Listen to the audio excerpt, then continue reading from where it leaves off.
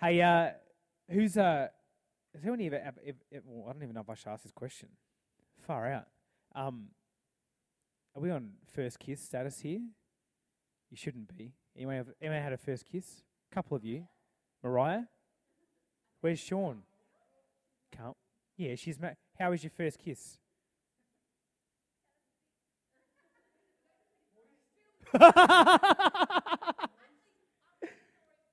Oh my gosh!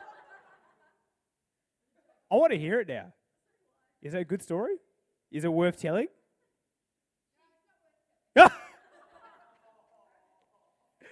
I had the most awkward first kiss ever with Hannah. I was sitting on a couch and with her.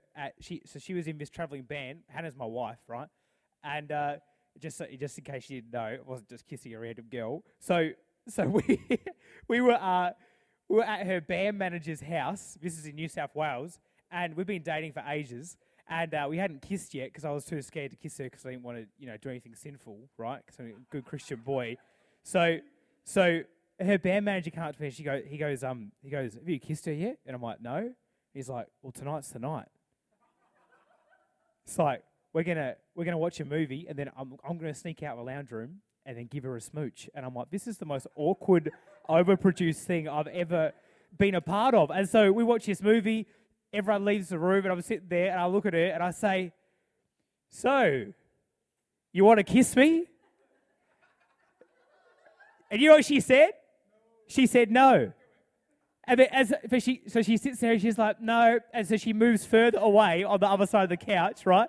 And then she says, well, okay, but don't kiss me yet. I'll come again just to give you a hug. So she slowly slides over the lounge, and then we have the most awkward kiss ever. It was so gross. There's saliva everywhere. It was disgusting, and I don't even think she enjoyed it. It was terrible. So we had this, maybe like your first kiss story, so gross.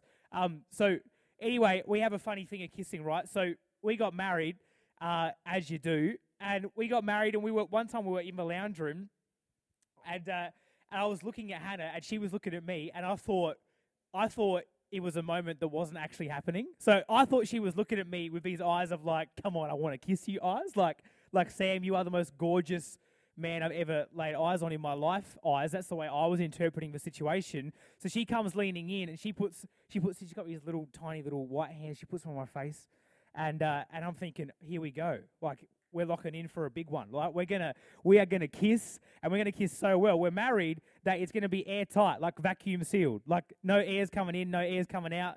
You could preserve food in there, right? That's what I was thinking. Like, I'm thinking we're going for a big one. She comes in, and her hands on my face, and I start feeling this sensation on the side of my face, and it was kind of like grabbing, and I thought, man, she really wants to kiss me, right? But then what I realised is she wasn't coming to kiss me; she was coming to pop a zit.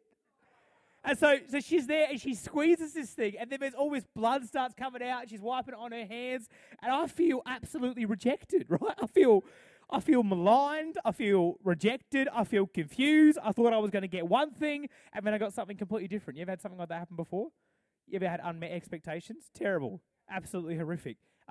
So I was like, like an abused dog that's been like kicked and stuff, and you go to pat it, and it's like, it twitches because it thinks that you're going to hit it. That's what I was like every time she came to kiss me for like a year, because I'm thinking she's just going to, pop something on my face. It's terrible, right? We have this thing. All of us have this expectation that to expect what we've always expected, right? That if it's been one way for long enough, that it's always going to be that way. But I believe tonight when we read the scripture, and whenever we're empowered by God's Spirit, whenever we're empowered by who He's called us to be, that we actually shouldn't be expecting what we've expected before, right? We should not be living our life in the way where we base our future expectation on our past experience. That God actually always wants to do, right, something new. He always wants to do something new. There's always something great that God wants to do through us. And I want to speak to you tonight about a guy in the Bible called Nehemiah. Everyone say Nehemiah. And Nehemiah is one of my favorite men of God in the Bible, God spoke to me about him when I was first starting out in youth ministry in a place called Murray Bridge. And God gave me revelation around Nehemiah's life. And basically, I started to believe that maybe God could use me like he used Nehemiah, right? Nehemiah was used by God to do things that hadn't been done before, to do things in such a way that he was breaking new ground, that he was called to be a leader. He was called to change things. He was called to do it differently. As when God called me to ministry, I felt a revelation on my heart that God wanted me to carry an anointing and a spirit like Nehemiah, that I wasn't called just to do what had always been done. See, we had youth ministry in a regional town just like you guys are. And for me, in our youth ministry, all of the language when I came in was this kind of negative language that you can't have a good youth ministry in a regional area, that God doesn't want to grow youth ministries in regional areas, that God doesn't want to do that kind of thing, that's just for the city. But I felt on my heart so strongly, I felt this burden, very much like the burden I know you have, Josh, to break the trends, to not live by what had always been done, but to believe that God could do something different in me and through me. And I believe tonight with all my heart that he has exactly the same desire for you, right? There's something so different about Nehemiah. So I want to read this to you. Nehemiah chapter 1, verses 3 to 4. Nehemiah actually wrote this book himself, and he speaks in first person. I really love it. It's different to every other book in the Bible because he writes about his feelings and what he did from his perspective. It's not someone else writing about him, it's him writing about him, and I love that. Nehemiah chapter 1, verse 3 to 4 says this. So Nehemiah had these friends come to him with this burden, right? They were super upset because Nehemiah's hometown, right? Shout out to hometowns. Who's born and bred Port Lincolner, right? That's you. Okay. His hometown was a place called Jerusalem, and his hometown had been put to shame. Buildings had been broken down, walls had been destroyed, and the people were depressed, right? The people were in shame. The people were feeling like, man, we are never going to see anything good happen where we are. And so these guys, these three friends, came and they found Nehemiah because they wanted to tell him what had happened to Jerusalem. Like, yo, Jerusalem used to be cool and now it sucks, right? This place has gone to wreck. This place has gone to ruins, okay? So we need to do something about it. This is what they came to him and they said to me, the remnant there in the province who had survived the exile is in great trouble and shame. The wall of Jerusalem is broken down and the gates are destroyed by fire. As soon as I heard these words, I sat down and wept and mourned for days, and I continued fasting and praying before the God of heaven. These guys who came to tell Nehemiah what had happened in Jerusalem, right? They traveled all the way from Jerusalem to find him and speak to him. This hits me so hard because here's the thing. These guys could have spoken to anyone about the problems in Jerusalem. They could have spoken to anyone. They could have found anyone to talk to, but they found Nehemiah. Why? Because Nehemiah was carrying something different.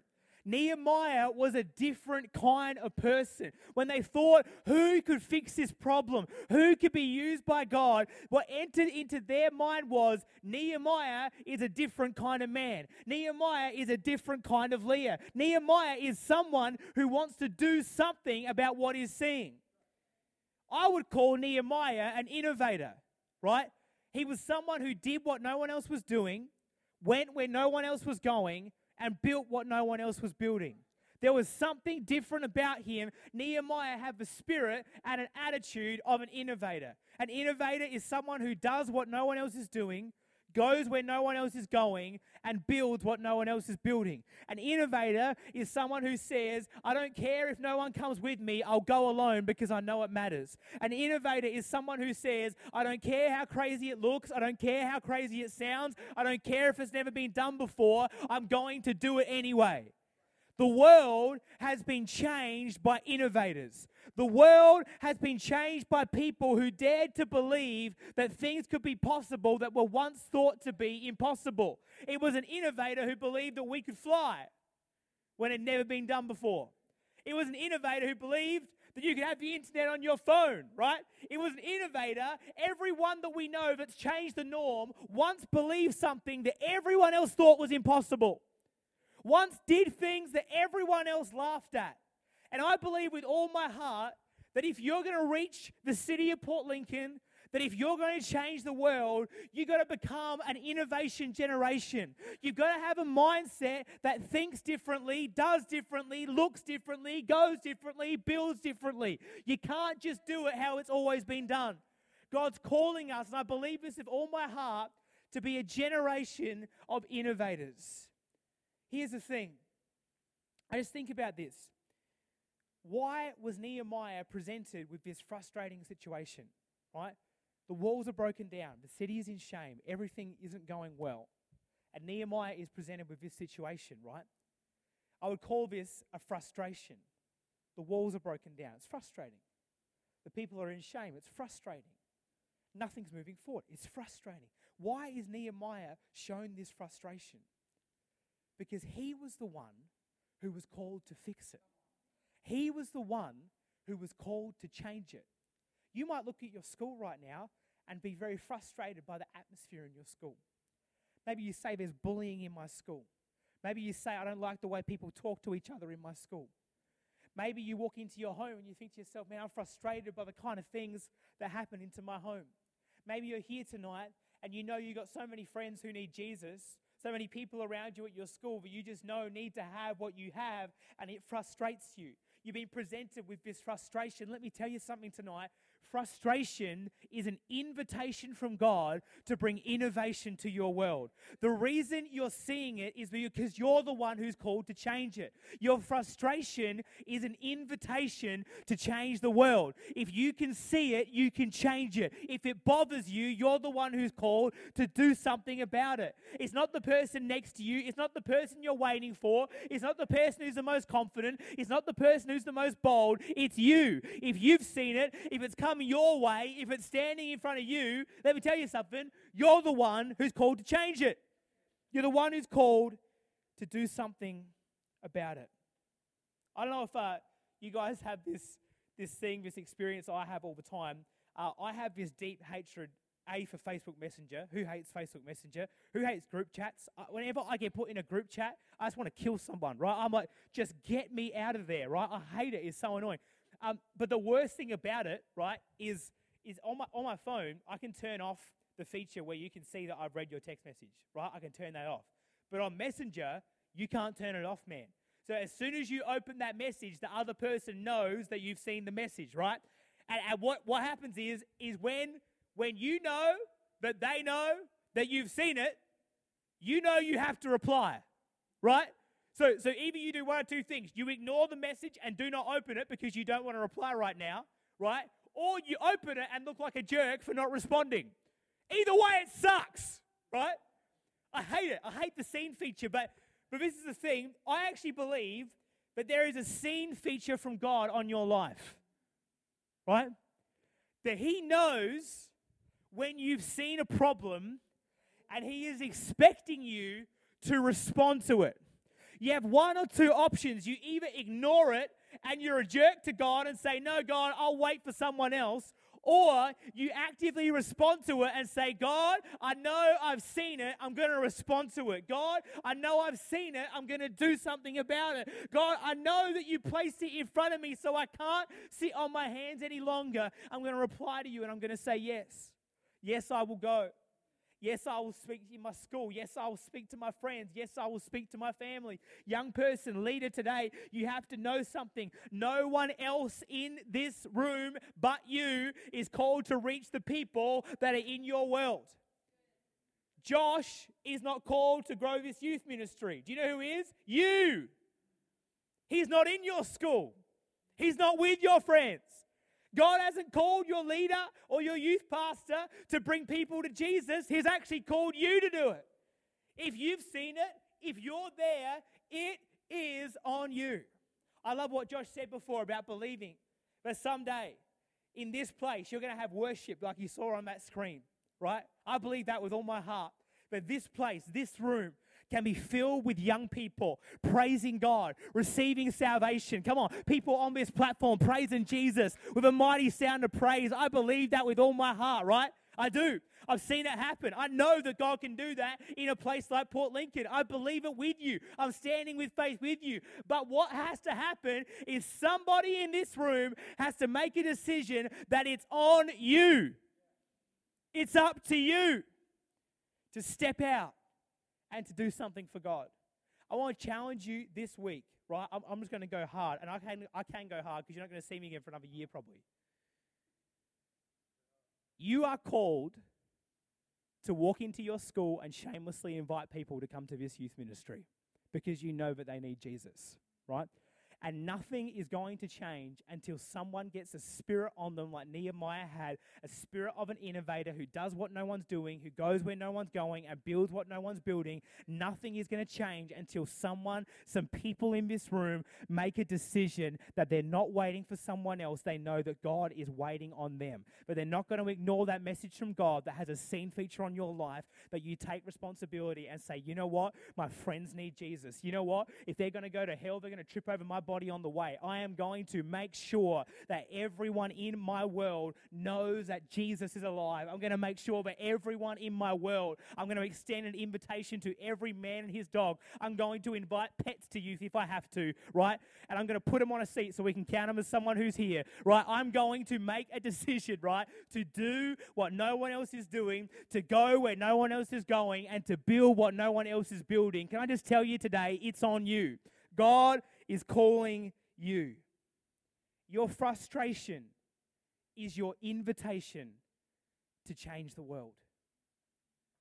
Every frustrating thing in your life is an invitation from God saying, come on, let's go, jump in there, change it, do something about it, get in there. You know, we were in Murray Bridge, we have this problem, and I don't know if you guys have similar things, haven't asked Josh about it, but in Murray Bridge we have this problem where we just could not get into schools. As a youth pastor, I just could not get into schools. All the schools hated our church, right? They liked other churches, but ours was just, the bad one for some reason. I don't know why.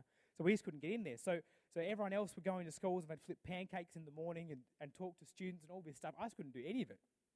And so I remember feeling so frustrated by the fact that we couldn't get into these schools, that we couldn't do something with what God was calling us to do. And I remember just racking my brain and praying about it and being like, God, why can't we get into these schools? And then one day I realized something, that this frustration was an opportunity for us to do something differently. That this frustration was actually an invitation from God for us to start thinking outside of the box, for us to start believing that God could do something different through us, that we didn't have to do it how everyone else had done it. We didn't have to do school ministry like everyone else had done it. And so I remember praying and started to seek God. God, we've got to have something happen here. And then, as you heard on Friday night, a young man called Jesse went to Youth Alive conference, and he got a dream from God to do something in his school, right?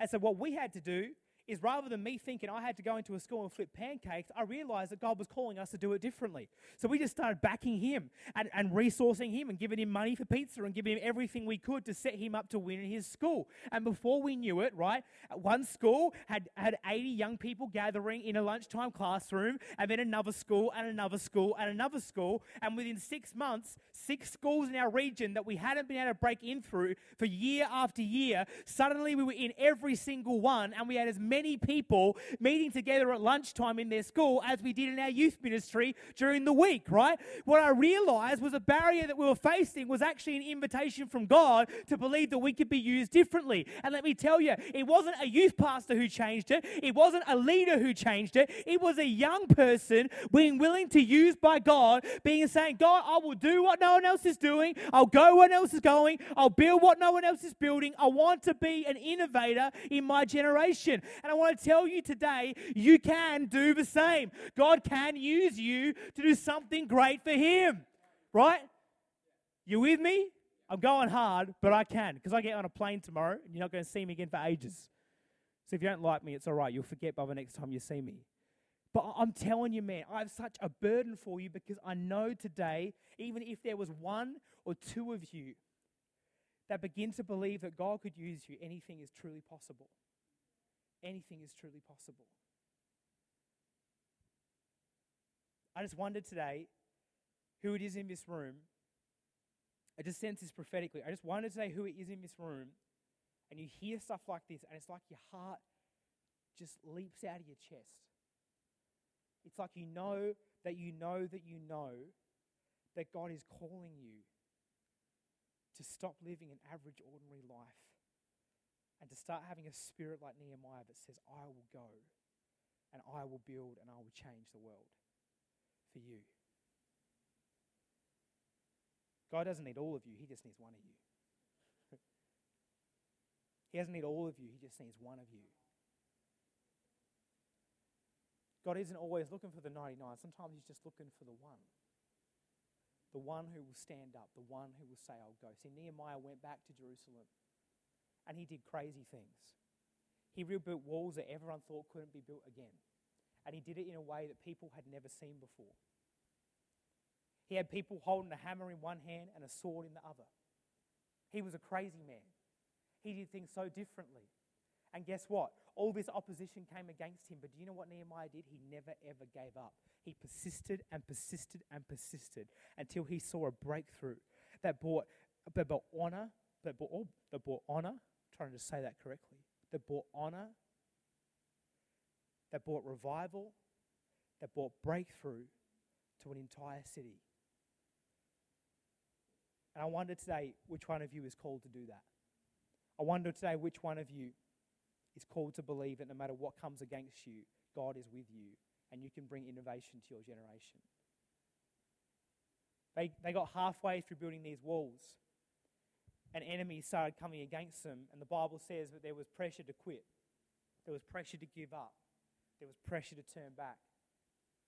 But Nehemiah's commitment didn't burn out. He didn't turn back. He went all the way for God and did not relent. Some of you today, you've gone halfway. You've gone a quarter of the way. But tonight, he's calling you to go all the way. He's calling you to go all in. Some of you have tried and you faced opposition. I'm telling you tonight, you've got to keep going and not give up, because God's called you to do it differently. I'm telling you, when we started doing this stuff, man, we faced so much opposition. The funniest thing that ever happened to us was that our youth ministry, there was these social media pages created in Murray Bridge. Our youth ministry was called Nova, and they were called Anti-Nova, right? And they'd post pictures of me, and they'd edit them and make me look like an idiot. And put all these quotes about me and do all these stupid posts about us and try and convince people not to come to our youth ministry and call us a cult and all kinds of funny things, right? And you know what the crazy thing is? People were coming to me like, man, I want to just give up and I'm not going to talk about Jesus anymore. We're obviously doing something wrong. I'm like, no, you don't understand. If you're facing opposition, you're not doing something wrong. You're doing something right. If you're facing opposition, you're doing it right. If no one knows about your Christianity, if no one can challenge the fact that you're stepping out for God, you're probably not living a Christian life. Right? It's only in the midst of being challenged that you know you're doing something right for God. If no one has ever picked on you for your faith, if no one's ever challenged you for your faith probably isn't public enough. And here's the crazy thing. If you will persist, you never know what's going to happen. Can I tell you a crazy story? The young man who started the Anti-Nova Facebook page and the Anti-Nova Instagram pages and all that stuff, he walked into our youth ministry a year after I left, right? And he actually got saved, right? And the craziest thing is he's actually a Youth Alive Academy student now in Adelaide, driving down every single week doing Bible college, and he wants to be a pastor. How mental is that, right? And here's the thing. If you will persist, if you will believe that God could use you and that you're anointed by God to be part of an innovation generation who will build what no one's building, who will go where no one's going, and will do what no one's doing, God could do anything in you and through you, and God could do anything in and through this youth ministry. I want to believe with you tonight that God's going to use some people here to make a significant impact in this city for Jesus. He loves you, he's with you, and you're called to do it differently.